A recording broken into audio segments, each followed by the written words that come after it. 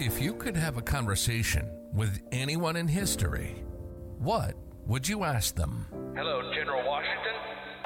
Good day, Miss Tubman. I had to know, so I decided, let's give them a call. Welcome to the Calling History Podcast. Welcome back to part 2 of Jane Austen. In the last episode, Jane explained why her brilliant works had to be written anonymously, why she didn't marry the awkward, big, and impolite, yet rich Harris Bigweather, and how the Prince Regent politely demanded that her books be dedicated to him. In this episode, though, she's going to clarify whether her characters start as kind and then become wicked, or vice versa. We'll talk about her aunt, the wealthy shoplifter, and one of her characters that some call a sexual predator. It is so scandalous. Why do you think people love your work so much? I've always said that I write plain, simple, unpretentious stories. I proclaim frequently that I could not sit down seriously to write a serious romance without relaxing into laughing at myself or other people. But perhaps I've been finding from reviews recently, particularly of Mansfield Park, that people seem to appreciate that I'm writing about the world that we see around us and daily life, and that I'm not writing grand adventures in far-flung lands or far-flung times. And perhaps there is an appetite for the small piece of ivory on which I work with such a tiny brush that really I can't do much of any great scale. But I do think I've observed the world closely and thought a great deal about what I've seen, and perhaps people enjoy being able to sit back and relax and laugh at themselves and other people too. This is one of the things that people do say when they speak about your writing, is that a lot of the people of your time are writing maybe the way things look on the outside, where you're writing about what is really happening. And people, when they read your writing now across the world, they say that they read it and they feel like they're reading about somebody that they know, which leads me to believe that maybe people are more similar than we think they are, even though they appear very different on the outside. And they just feel like it's so real. Are authors in your time not writing that way? I think it's true a bit. I mean, that's so heartening to hear. It's really lovely. But I do think that there is a tendency in the novels that perhaps Cassandra, my niece Anna, and I wont to mock. There's a tendency to create these heroines and heroes who embody impossible ideals. I have enormous admiration for Sir Walter Scott, but the heroines in his books are impossibly perfect and good and sweet and self-effacing, and even the heroines in some of Mrs. Edgeworth's novels, and there is a tendency to think that novels ought to show readers the ideal to which they should try to live up. But I think it's interesting to see what real people are like, and honestly, I do prefer to read about and spend time with people who are not perfect. They're much more interesting. It's imperfections that make people so intriguing and that create stories. Really, it's very difficult to have much incident if all of the characters are absolutely perfect and do what they ought to do at all times. This is a word that I was expecting to hear from you over and over today, and I've now heard it many times, and it is that word, perfect. And in your society, it seems that everybody is trying to have perfect manners all the time. Nobody's trying to offend anybody. There's certainly subcontext where they're saying things that are offensive, but nobody's trying to be offensive. Nobody's trying to negatively affect somebody's reputation. Is that this attempt to look and be and act and appear perfect exists, and yet nobody is perfect. Underneath our facade, we're all a mess in one way or the other, at least at some point in our lives. And oh, absolutely. So when you write a character, do you sometimes find that you're writing the character and they have too many perfections, and so you change them to make something broken about them? I think of Mr. Darcy. Your first version of Mr. Darcy, was he smiling all the time and happy and loved to dance, and then you started building imperfections? What does that look like when you write? Honestly, I think it may actually go more the opposite direction, in that I tend to write quite wicked and rather sprightly, and even, I've been told, a bit too brash characters. And sometimes I do have to tone them down a little bit. There were many versions of Pride and Prejudice. It started out, I was writing it when I was about Elizabeth Bennet's age, actually, in the 1790s, and at the time it was called First Impressions. But once again, like with Susan, another novel called First Impressions was published before I got it to a publisher. So it was eventually published as Pride and Prejudice. But, I'm thinking specifically in Sense and Sensibility. There are a couple of jokes that appear in the first edition that I took out before the second, because I discovered that people found the brashness of the novel a little indelicate, and that it was distressing to some people. I'm thinking particularly there was something that was mentioned at a party at Lady Middleton's. She said something about someone's natural daughter. And I'm afraid I had the narrator say something rather snarky about wanting to avoid talking about a natural child being the only thing that would make Lady Middleton exert herself to talk about the weather. And I took that out for the second edition because I found that sort of honesty was rubbing readers the wrong way. So I think I really have had to add some layers of polish to my books over the years as they've been edited. Of course, Sense and Sensibility probably changed the most, in that when I started writing it as Eleanor and Marianne back as a young girl in the 1790s, it was actually all in letters. And the problem with that was that although I did enjoy having Eleanor and Marianne reporting to each other about what was going on in their lives, it meant that they had to be separate for much of the novel. So when I reworked it before its publication in 1811, I changed it so that there was an outside narrator and Eleanor and Marianne could have shared experiences. But along with that editing was some making it a little nicer and a little more well-pruned for more fastidious readers, I suppose. So do you have some sort of guide that you use to make an interpretation of if you've gone too far? Do you listen to the audience? Can you just hear it and you're writing something and you hear in your head, you hear somebody think, why, I never, you know what I mean? They just like, they have this huge reaction and you think, okay, maybe I've gone too far. Or do you listen to the audience? How do you guide that? A little of both. I'm very lucky. When I was a young girl writing sort of the 3 volumes of my early works that were all very silly but great fun, I used to read all of those aloud to my family in Steventon. And as an adult, I'm less prone to reading my mature work aloud to my family at large. But I do always have Cassandra read my books before I send them to publication. And she does give me feedback. I have been known to also, on occasion, have my mother read them and have Henry read them. So I do get feedback from my family, and between Mama, Cassandra, and Henry, there is quite a difference of taste and interest. So it is rather a good overview of how people are likely to react. It doesn't always go well. I mean, certainly just because it's happened recently and is on my mind with Mansfield Park, my mother did not like Fanny at all. She thought she was much too much of a milksop, which I disagreed with. I think she was misreading her. Cassandra very strongly felt that I should have had Fanny marry Henry Crawford rather than having her marry Edmund. And it's one of the few times that Cassandra and I have had a strong disagreement, and she held firm throughout the book. Henry thought the whole thing was very interesting, so he was very positive about it. But I do get some readers to look at the book before I send it out in the world. And then, although I don't listen to all of the reviews, I do on occasion listen to what's said about my work and allow that to influence where I may go next, perhaps. So when you were talking about Cassandra, is she capable of changing the direction of your writing? She's certainly capable of voicing her opinion. Once the characters are fully formed in my head, they rather take on a life of my own. My niece Fanny actually used to laugh at me because I would be sitting by the fire when I visited her family at Godmersham, sewing away quite quietly like a normal, rational spinster aunt. And all of a sudden I would burst out laughing, run over to the desk, and write very quickly down the scene or the moment or interaction that had occurred to me in my head. And then I would go back to sitting and sewing very quietly and very sedately. And I do think I rather write with these sort of bursts of inspiration. Although in general, when I'm writing at home in Chawton, I try to avoid anyone noticing that I'm writing who's outside of the family. I tend to sit in the dining room parlour by the window. The light's very good there. And I write on very small pieces of paper so that if I hear the outside door creak and know that someone is coming, I can cover it up with a sheet of blotting paper and appear to be writing a letter or something different so no one knows that I'm at work on one of my tales. Oh, that's fantastic. I'm laughing because I've written a couple books and I've published a couple as well. And the recent one that there's one that I've recently published just over the last 2 years. It's called Michelangelo's Secret.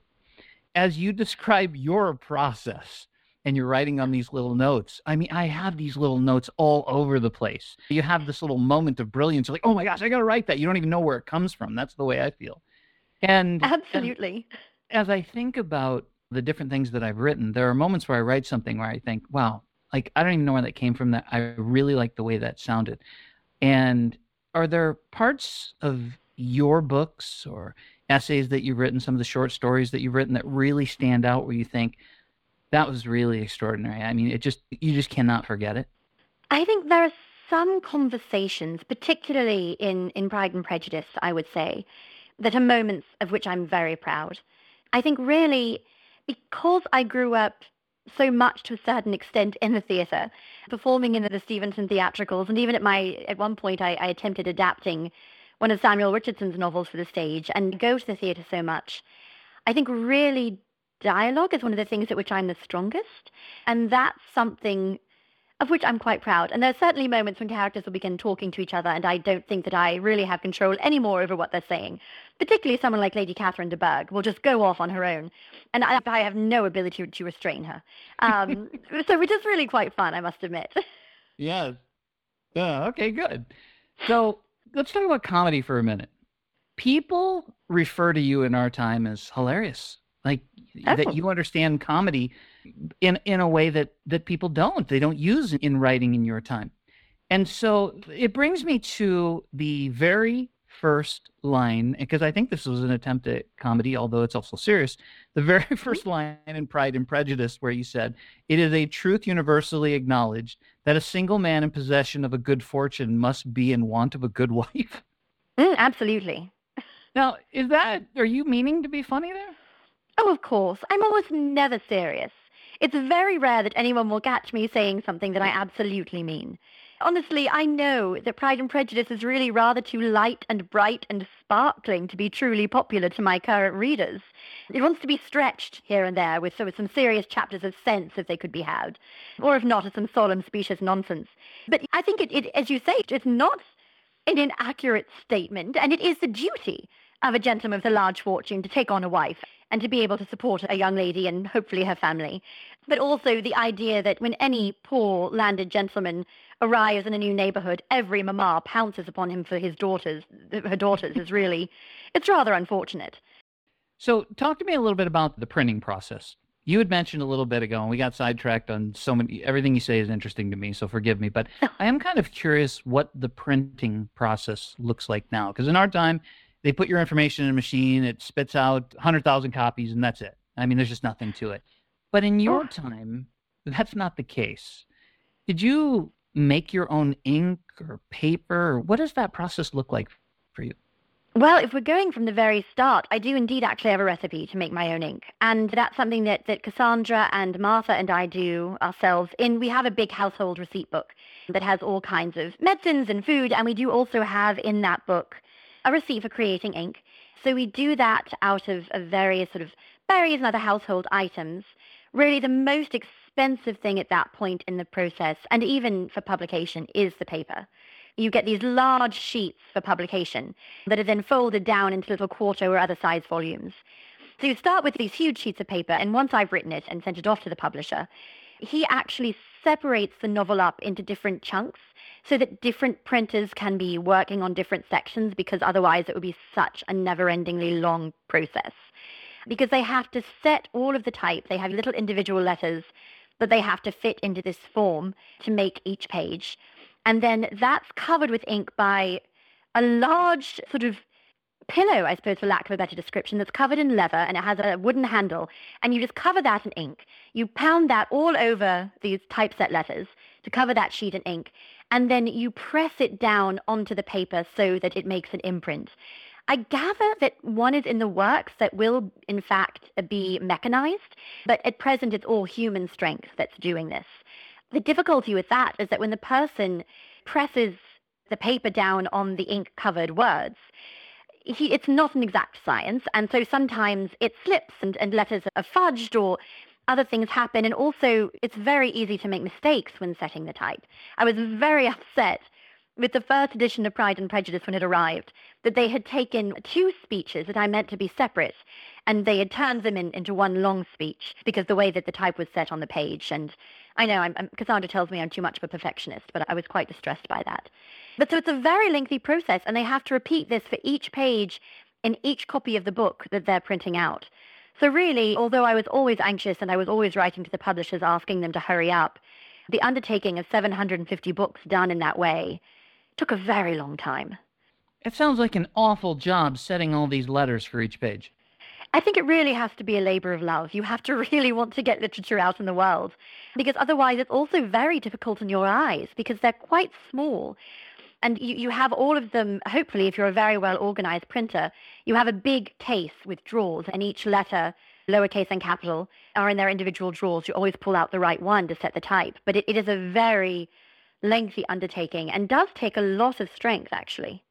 And but you didn't do that, though. You're aware of the process, but you didn't do that. Is that correct? I did not. And I really wasn't much involved with the publishers up until Emma. With Mr. Edgerton, Henry was always my go-between. And even getting my first book to Mr. Crosby, that was largely my father with some help from Henry in London. Emma's the first time, because Henry's not been terribly well, as I mentioned, I've been sort of looking after him while he's been ill, that I actually wrote to Mr. Murray and asked to speak to him in person. But still, I did not go to his office. That would not be a terribly nice thing for a lady to do.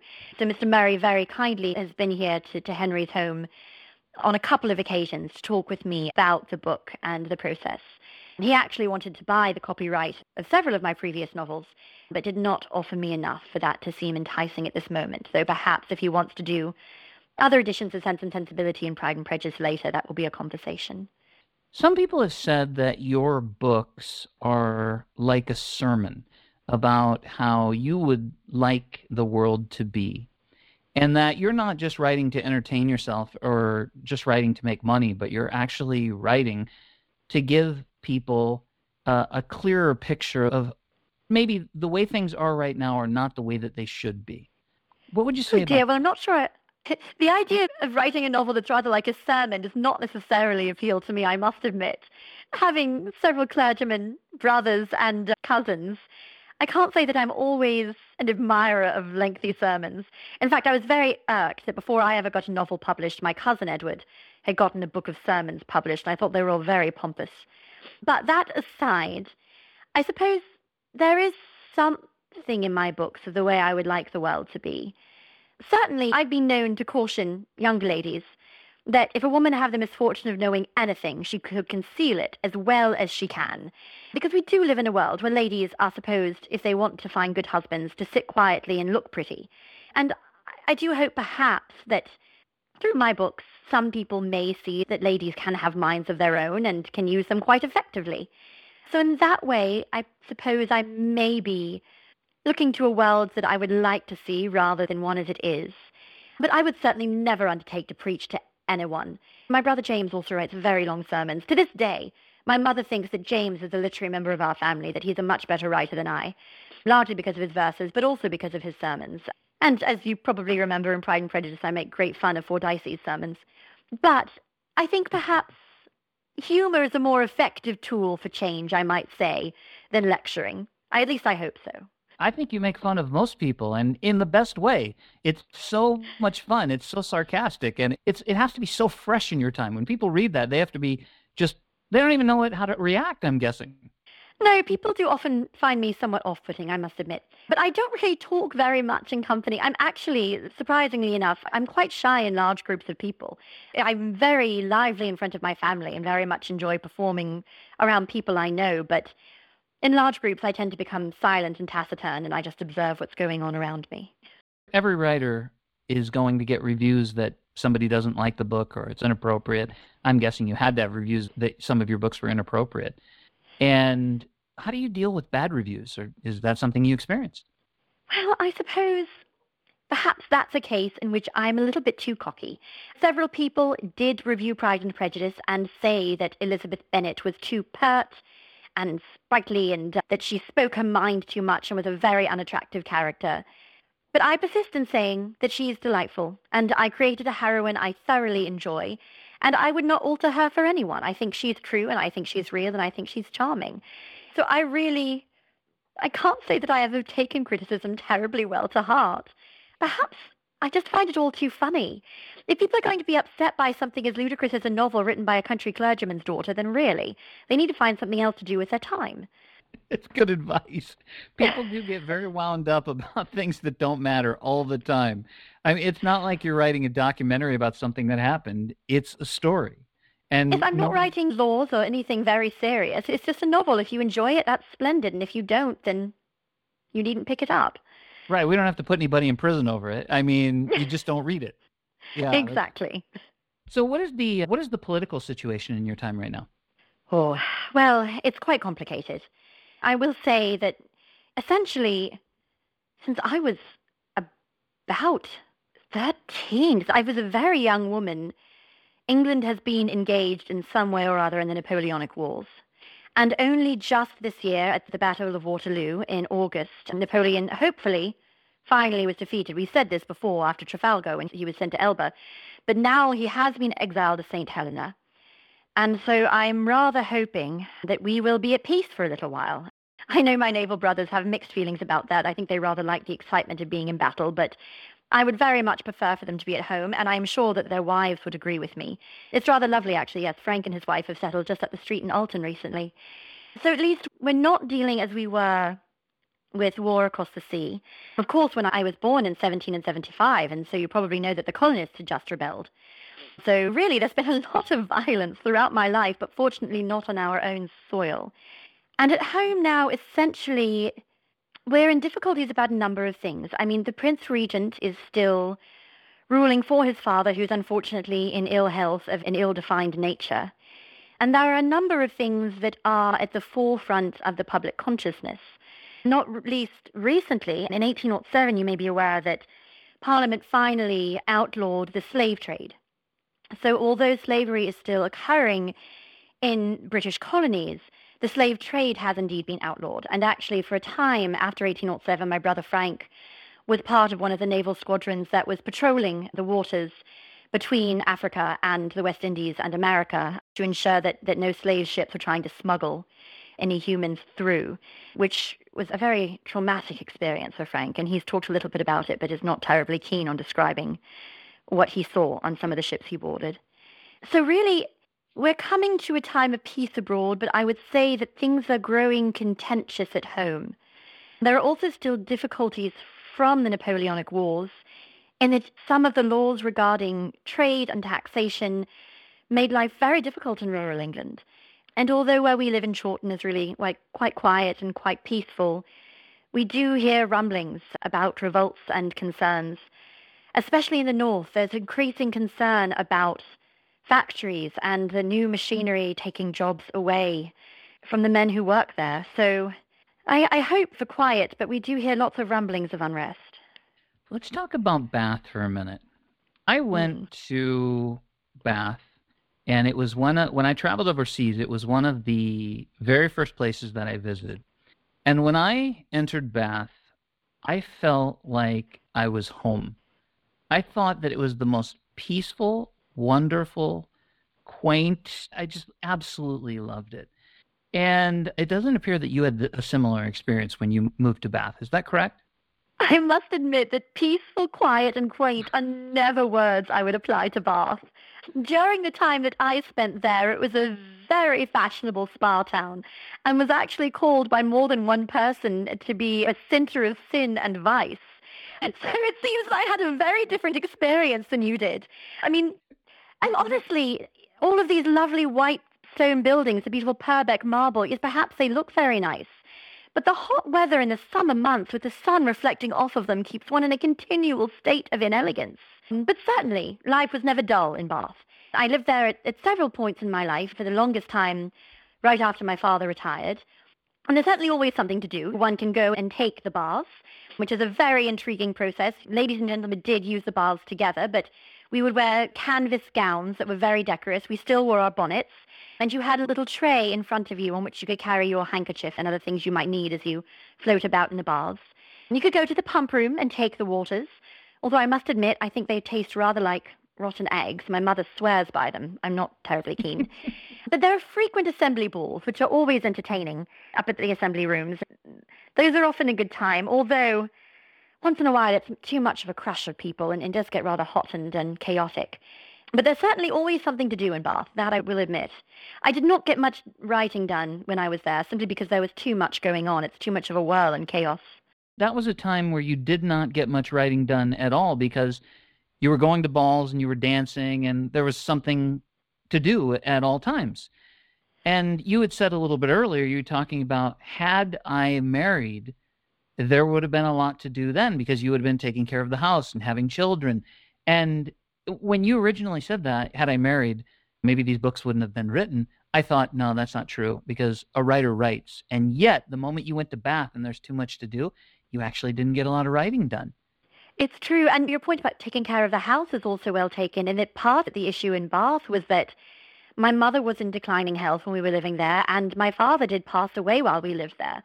So his health was not the strongest. And so a lot of my time in Bath, when I wasn't gadding about and being a very frivolous young lady, a lot of my time was spent looking after my parents.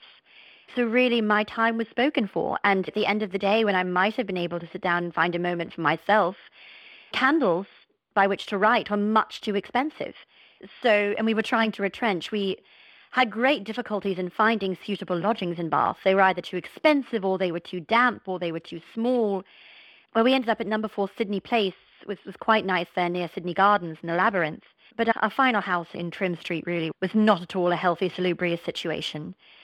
So we were also struggling with difficulties throughout our time there, trying to make my father's retirement happy, but it was not a simple time. Also, I'm afraid, I really ought to talk about this, but it was rather funny. While we were in Bath, my Aunt Lee Parrott, who was married to my mother's brother, she actually was arrested for shoplifting, which caused a great deal of drama in the family. She had gone one day to Miss Gregory's millinery in Bond Street and had purchased some black lace. And as she was leaving, Miss Gregory came running out after her and said she had taken some white as well, and she protested that she had not. But when the parcel was opened, it was found that there was white lace with the black lace in the parcel. And my aunt insisted and was acquitted, saying that the shop assistant had put it in there by mistake. But I'm really not sure that they had, because it's not the only time that my aunt has accidentally been in a shop and picked something up and put it in her basket without paying for it. Scandalous. It was quite a lot of drama. Scandalous. It was indeed very scandalous. She was actually committed to Ilchester jail for several months while awaiting her trial. Her husband moved in with her, and because they had a decent amount of money, they were able to purchase nicer apartments in the jail. But I was rather horrified because my mother actually suggested that either Cassandra and I should stay in the jail to look after them, and fortunately my aunt said absolutely not, because I had no intention of spending my days in Ilchester jail. So this aunt that you're talking about, and I think I know who you're talking about, she wasn't a poor woman, was she? Not at all. I mean, at this point, they had not yet received the family inheritance from Mary Lee, which was to set them up at the end of their life at Stoneleigh Abbey. But they still were very well off. And I can only think that my aunt's penchant for picking things up in shops is simply that she's bored. I can't think of anything else, but I do know that, unfortunately, even her legal counsel, who did get her acquitted, were quite sure that she was guilty. It really was, as you say, quite scandalous.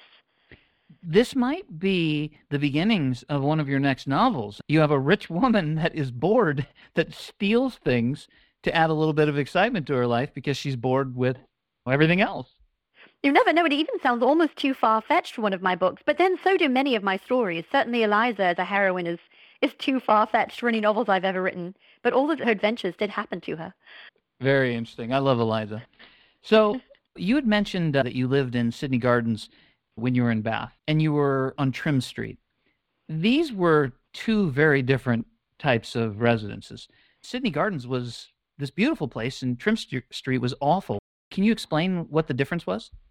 Yes, so Sydney Gardens, although it was not in the centre of the city, it was, as you say, it was across the street from the Sydney Public Gardens, where the Labyrinth were, which some people referred to actually as the Vauxhall of Bath. And it was rather difficult adjustment for Cassandra and I because we moved to Bath straight from our country home in Steventon, where we could ramble about the countryside at will, and to enter Sydney Gardens, you did have to pay a certain amount of money. I think it was 6pence at the time. So it was lovely to be there, but it was a pleasure garden and you had to pay to get in. But it did mean that area was quite fashionable. Whereas Trin Street was more in the low part of the town. That was not as healthy, not as salubrious, and was quite damp. We actually had rejected lodgings. When we first moved to Bath, my mother had said she refused to move to Trin Street. But it was after my father's death, when our income shrunk shockingly, that we had to move. And it was shortly thereafter that our brothers sort of stepped in and saved the day, and we ended up moving to Southampton to live with Frank's wife, Mary. But yes, that was one of the results of 3 single ladies living with their husband and father versus 3 single ladies trying to keep a roof over their head on their own. You had used the phrase that when you were looking at places to live, that some of them were too damp. I mean, these homes have roofs, don't they? I mean, what do you mean by too damp? They do, but some of them being by the river, and because, since you've mentioned you visited, you probably know that Bath is sort of in a little valley, and it's surrounded by hills. So fog does like to rather move into Bath and settle. And that, on top of how overcrowded it is, and the river running through it, does mean that at times areas down near the river that are not well ventilated can become quite unhealthy. And I'm afraid it was one of those fogs that did for my poor father when he passed away of a dreadful fever, although it was mercifully quick. The atmosphere in some parts of town was not as healthy as others. I see. I want to ask you about your father passing away, which is a terrible thing to discuss because I know you're close. I need to ask you about something ridiculous first, and so forgive me. I have, like, as writers do, as we discussed earlier, I have all these little notes of everything that we've been discussing. And one thing that you said a while back ago, and I keep wanting to get back to it, and I keep not getting there, you had said, I had the keys to the sugar. And you were talking about your responsibilities at the beginning of the day in the household. Did you actually have keys to the sugar, or you were speaking metaphorically? Oh, absolutely. Sugar is very dear because it is still imported from the colonies, and it's actually quite a divisive topic at the moment. But it's quite expensive, and sugar and tea, both of which are imported, and wine were all kept up under lock and key. So that's my one pretension to being an actual proper housekeeper, is my little chatelaine with my keys to the tea and the sugar and the wine. The wine's not quite as dear because we can make some on our own from various sundry fruits and things, but the tea and sugar are certainly very delicate items. I'm surprised that to hear that there is actually a key to the sugar and the tea. Is there anything else locked in there besides those? Those are the main two, yes. The tea and the sugar are in their little tea caddy. And the sugar's always, you've probably seen in the little sort of triangle that it comes in. It's wrapped up in blue paper to keep it nice and to keep it from getting moldy or damp. And yes, the tea and the sugar are locked up very carefully. Okay. Let's talk about your father. Such an interesting man. Such a decent human being. The way that he managed the girls, your sisters in the household, it seems like he's father of the century to me. I mean, he just seems like an extraordinary man. Just before you're leaving Bath, he passes along, and your life is turned upside down at that point. At least that's what it sounds like. So your brothers jumped in right away to help, but you didn't stay much longer in Bath. What was that time like? It really, I mean, to be quite honest, it was rather frightening. Because we had absolutely no idea how we were going to live. You know, as I mentioned, my mother and Cassandra both had these small legacies from earlier in their life, but all of my father's tithes and things were cut off, so we just did not know. And Cassandra and I really thought, as the 2 spinster sisters, that we might be facing a future of simply traveling and being constant house guests, and essentially being the unpaid nursery maids in one brother's house and then in another brother's house. And that first summer, we did get passed from relative to relative. We stayed with an uncle, we stayed with a cousin, we stayed with Edward. But you may have noticed that a great focus of many of my novels is almost less women trying to find a husband than women trying to find a home. And that really was the fear in that year after my father passed, was, will we ever find a home? Southampton worked quite well for a while, but it was a lot of personalities. I mean, my mother, Cassandra, and Cassie and I always get on well. My mother and I get on well when she's not fancying herself ill, and our friend Martha, who lived with us, is lovely, but poor Frank's wife, Mary, had never met any of us before we were all suddenly living together. 5 women in a house with only, I think it was three beds. Cassie and I were sharing, and it was a very small space. So really, finally, the recent gift from my brother Edward, of this lovely, commodious 6-bedroom cottage on his estate in Chawton has been a great boon, because we finally feel settled and that we have a forever home where we're able to be ourselves and we're not just the spinster sister hanging on and requiring to be looked after, that we have our own space and that we can look after it ourselves. And having that minute degree of independence is really a very lucky thing for women like us. Earlier, when I asked you the question if your books were a sermon in a way of how you wish things were, I'm going to come back to that for a minute because I didn't really understand what that person was saying when I read that review of one of your books.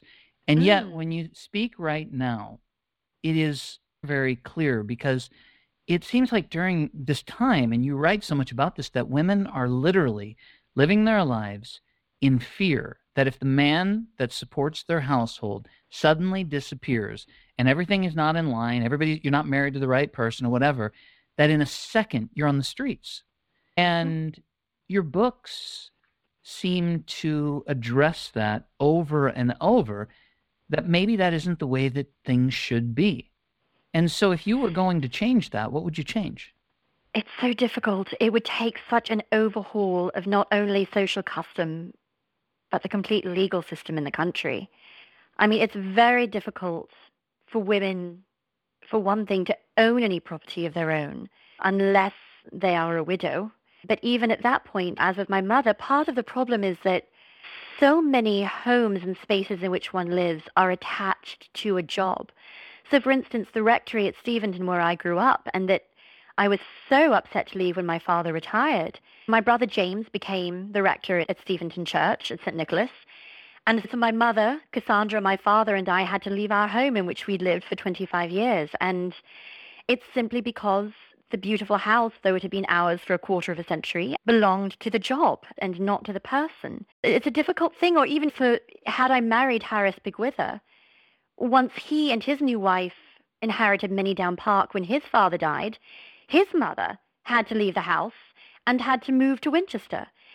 So it is an odd thing that somehow when the man who owns the house dies, that generation is essentially pushed out of the way. The women who are left, literally in some legal documents, widows are referred to as relics. They're no longer really people. They're actually called the relic of Mr. Bigwither is how she might have been referred. And so once the man is gone, the next generation moves in, and the ladies who are left have to make do as best they can. So until it's more acceptable for ladies to be able to go out and earn a living and get jobs themselves, which I find very difficult to imagine, it's going to be an uphill battle. It's almost like women in your time, they're like a tenant in a property, but they're a tenant in a life. And then once something changes in the life, then they're evicted from the life that they were living. Should women be able to own property? I absolutely think so. And actually, that's very well put. I've not thought of it that way, being a tenant in a life, but it's very apt. And there is some precedent for it. It just happens so rarely. Chawton House, which is one of the homes that my brother Edward inherited from the Knights, had actually, before Sir Thomas Knight, who gave it to Edward, had been owned by a woman simply because her father had been enlightened enough that he had changed his will so that the house would go to his only daughter. And she actually ran the house very well and made some marvelous improvements. So there is some precedent. It can happen, but it happens so rarely, and it happens for very wealthy upper-class women. And that's one thing that I do come back to in my novels over and over again, is that Emma Woodhouse says, flat out, I have none of the usual inducements to marry. She says, I have an active mind with a great many independent resources. I am already the mistress of my father's house. So because she is a wealthy woman who has prospects, actually being a spinster need hold no fear for Emma, even though she does end up marrying Mr. Knightley. But in that novel, her counterpoint is Miss Bates, who probably was in the class that, Cassandra, my mother, and I are in.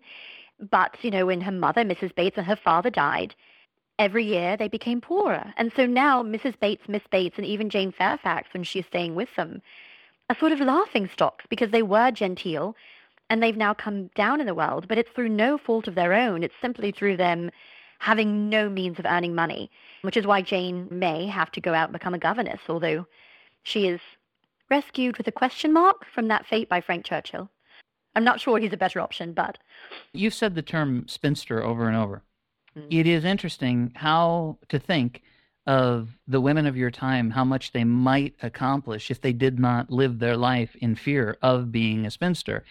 And they were just always looking for that situation where they could get some security. They could get, as you said, a home, not just a husband, but a home, a place that they would be safe for the rest of their life. I'm wondering if some of your success and the fact that you were able to do as much as you did with your writing is because even though you weren't married, you had a very close family that you knew that if it came down to it, they would be there for you, and they all supported your writing. Had you not had that family, you may have not had the confidence that you had right now. Does your confidence come from your family? Oh, absolutely. And I think that's very true on a very practical level as well, and that the two times in my life when I was prolific with my writing were living at Steventon in the country when I was the care of my father's household, and then the last few years living in Chawton. And had Edward not given us the gift of this cottage rent-free, I don't think I would ever have been able to focus on my writing again. I never could focus in Bath because it felt so transient and there was so much exterior stimulation that kept me constantly distracted. I didn't do much writing at all in Southampton because, again, it was a house full of women with lots of competing personalities, and my mother constantly fancying herself ill. There was not a moment of quiet. But in Chawton, because, as you say, we have this feeling of security, and we're able to have a daily routine where I make breakfast and then Cassandra takes over the work of the household, it's the only way that I could possibly have found time and space to write and have a creative life. And I do think, as you say, that because the Austens, we've always been a literary family. I mean, my father used to read to us from Cooper in the evenings. My mother does, when she's feeling well enough, write verses, and my brother James writes sermons and verses. And I think that writing and play acting and sharing our thoughts and our work was always a part of my family vocabulary, for lack of a better term, that very much this extraordinary close family of Austens that I'm so grateful to be a part of has made my work possible, absolutely. Let's talk about Chawton for a minute. So you go to Chawton, your father dies 1805, you leave Bath 1806, and then you're in Southampton for a while, and then you end up with your brother Edward giving you this this cottage in Chawton. And Chawton you're in the country again at this point. You're not in Bath, in the bustling city of Bath, right? Exactly. We're back to our own dear country in Hampshire, which has made a world of difference, yes. Right. So Chawton is in the country. You've got space where you can write. You're there for many years after that. And now during this time, from a distance, it looks like, oh man, Miss Austen, she just went one novel after the other. I mean, 1811, Sense and Sensibility comes out. 2 years later, it's Pride and Prejudice. Then a year later, it's Mansfield Park. A year later, it's Emma, which is right now. And it just looks like you're accomplishing so much during this time. But the reality is that you didn't start writing these books in Chawton. These books, you started writing them many years ago. Is that correct? I did, absolutely. Both Sense and Sensibility, I began as Eleanor and Marianne when we lived in Steventon. Oh, Lord, how many years ago is that? Sometime in the 1790s, so it could be 20 years ago. And then Pride and Prejudice, I began writing as First Impressions. And I had been editing a bit on and off, but essentially I had been traveling around with these manuscripts on my writing desk. I had a terrible fright once. We were traveling I think it was from Steventon up to London one year during the season. And we'd stopped at a coaching inn to change horses. And I discovered that my writing desk, in which I locked all my manuscripts and my dressing case, had both accidentally been loaded onto another stagecoach that was going on from the inn where we were staying the night. And so I actually thought that my manuscripts might have disappeared forever. But luckily, someone at the inn sent a rider after the carriage, and they were able to reclaim my writing desk and my dressing table. But I've been traveling around with these novels for a long time and thinking about them and rewriting them. So really, the first one that I wrote entirely in Chawton was Mansfield Park. And it's probably easy to tell that it's an older Jane who is writing that novel. I really was the age of about Marianne Dashwood when I wrote Sense and Sensibility, and about the age of Elizabeth Bennet when I first began Pride and Prejudice. Whereas Mansfield Park, I'm coming to it, obviously, as a much more mature woman. Your writing desk, where it was loaded on another carriage, describe what your writing desk looks like. You said it was a small box. I mean, how big is it? It's quite small. I mean, it's about the size of a dressing case, I'd say, and it does have a little drawer in it you can lock to keep your manuscripts or paper or what have you. It's got a sloped part that can fold out, so you can fold it down and give yourself more space to write, and that bit's sort of covered in leather, so it's a better writing surface. And at the top, a little drawer flips up, and I can keep my pens and ink and other little things up there. So it's really a lovely and very compact way to be able to write when you're traveling. And it does mean that, wherever I go, I'm able to take my work with me, which makes a great difference, absolutely. But this is not, when I think of a desk, I think of a large desk that you sit behind in a chair, and this is actually more or less a slanted box that you can pick up and take wherever you go. It is, exactly, and I set it on the desk wherever I am. I did most of my writing, as I mentioned, at Chawton. I sit at the little round table in the parlour there. I also love to write when I'm at Henry's in London, because honestly, it's splendid. He goes off to the bank in the morning, and I'm alone in the house. It's only me and his one maidservant, and I have so much quiet to write. But wherever I go, I find a table on which I set up my little writing box, as you say. It's a better description of it, absolutely. It's amazing to me that those novels could have disappeared. They could have been sitting in that box and never to be seen again. Somebody could have said, "What is this box?" and just thrown it in the trash somewhere. That's incredible.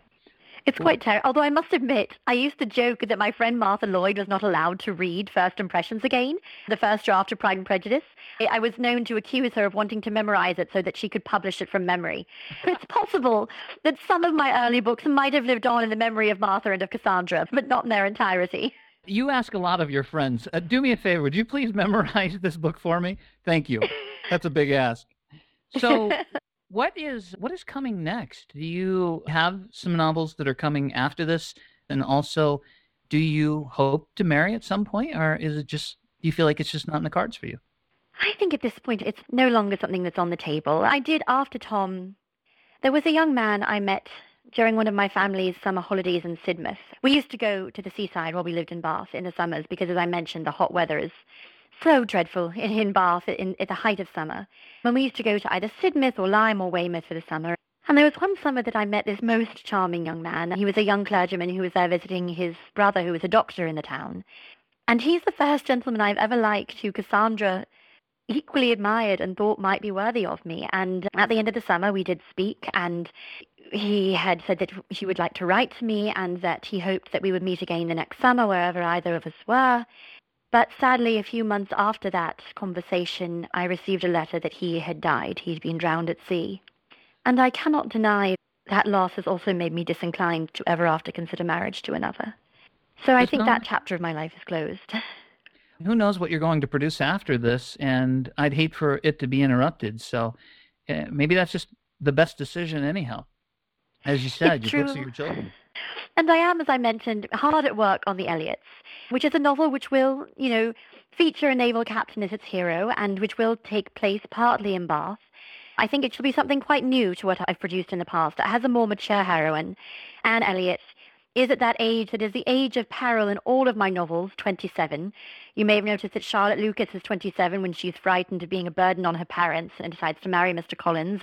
Anne Elliot has also reached this very perilous age, and I want to look at a more mature relationship and perhaps what happens when there are second chances. So I'm hard at work on this one. I'm searching for a new title. I know The Elliots is not the most captivating, but it's very descriptive for now. The Elliots are at the center of the book. And I may return at some point. I had started a novel called The Watsons when we first moved to Bath, and then I got distracted and set it aside. And I may return to it at some point, but honestly, the theme of The Watsons no longer so much interests me. The young lady who has a good fortune to be captivated by a lord, it seems a little bit predictable. So I'd rather try something new. Do you find that that is something you do frequently? You have an idea, you work on it for a little bit, and then you get bored with it or think, this isn't pushing the boundaries or whatever. Does that happen? Not too frequently. Mostly I rewrite.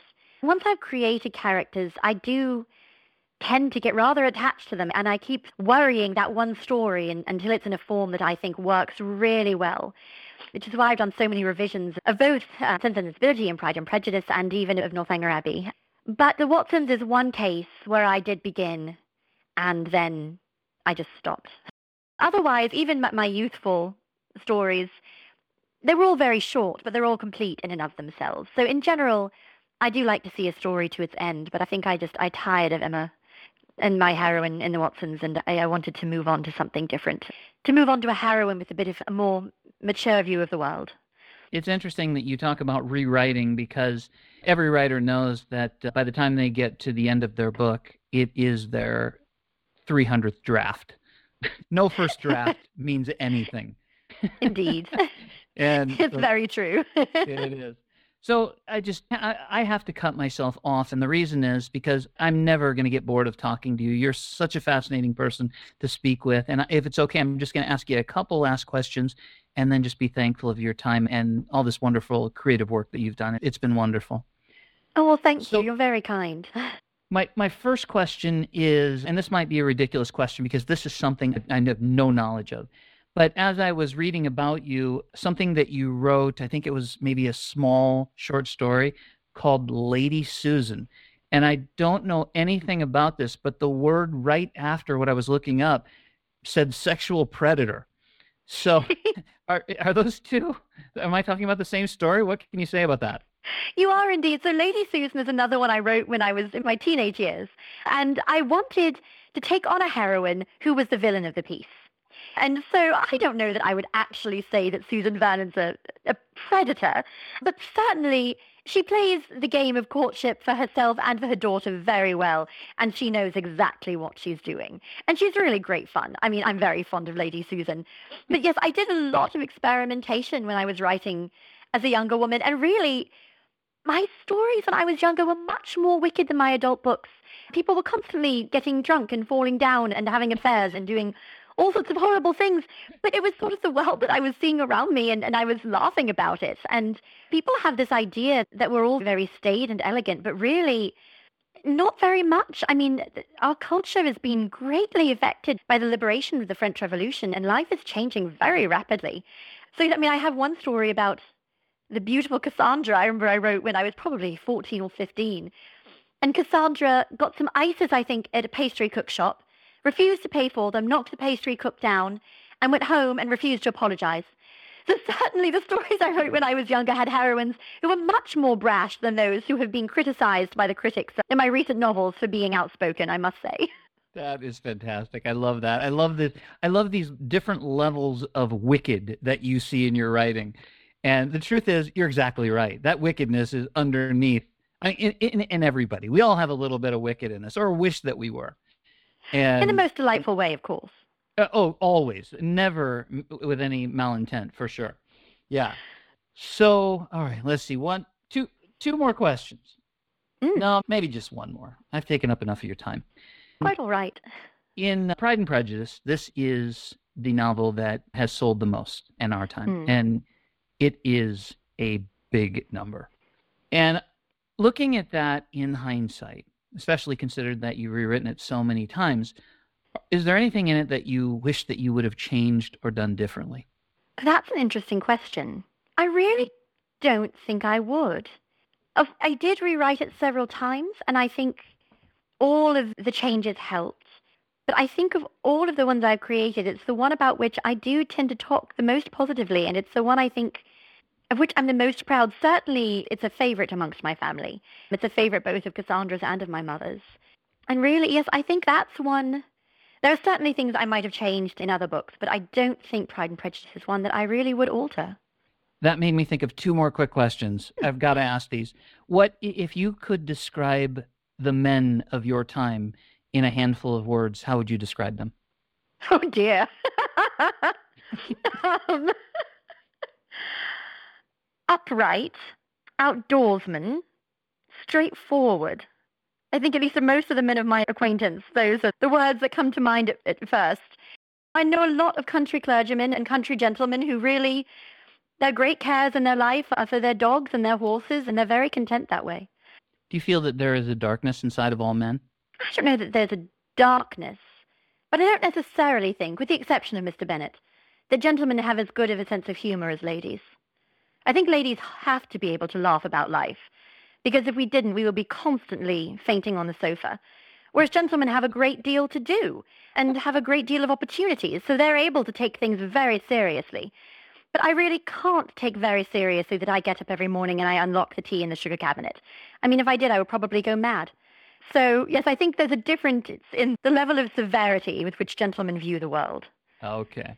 And last, the advice that you might give other writers listening to this that have not published anything. Is there any advice you'd want to give them?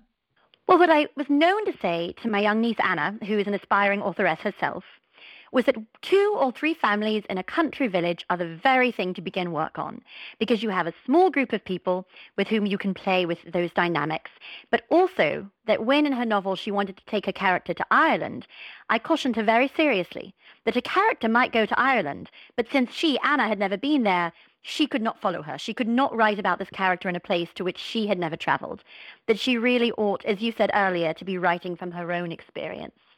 So I think that would be my greatest advice, is to observe the world around you and to write carefully and with a sense of humor about what you see. Excellent advice. Anything you'd like to add? Well, it's been a delight to talk with you, and I hope that some of my all-important nothings have proved useful. I promise you that people are going to love your all-important nothings when they listen to this, because it has been a joy speaking with you. Thank you for everything you've done, and thank you so much for your time.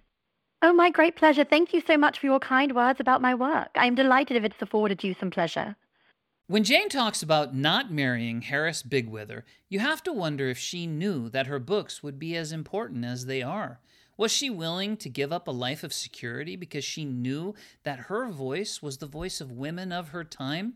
Yet, because she was surrounded with supportive family, she was able to follow her true passions and express what other women of her time couldn't or felt that they were not allowed to say. As she mentioned briefly, Jane started writing very young. When she was 11, she wrote what was called her Juvenilia, which was a collection of writings that she labeled Volume the First, Volume the Second, and Volume the Third. When she was 21, she began writing First Impressions, which became Pride and Prejudice, which was not published for another 17 years. It's amazing that she carried these writings with her in that little writing desk, and they were almost all lost that one day. By the way, that portable desk can be seen at the British Library in London. But probably my favorite statement in this whole discussion was when she clarified what women were looking for. Women were not necessarily looking for a rich husband. They were looking for a home, a place where they could feel safe and not live in fear. This theme was consistent in her books and in her life. You can hear the relief in her voice when she talks about her brother Edward giving them the home in Chawton, where she could live once again in peace and without fear. At which time, she went on a publishing spree that would delight her audience even today. Thank you for listening, and if you enjoyed this episode, subscribe now. I'm Tony Dean, and until next time, I'm History.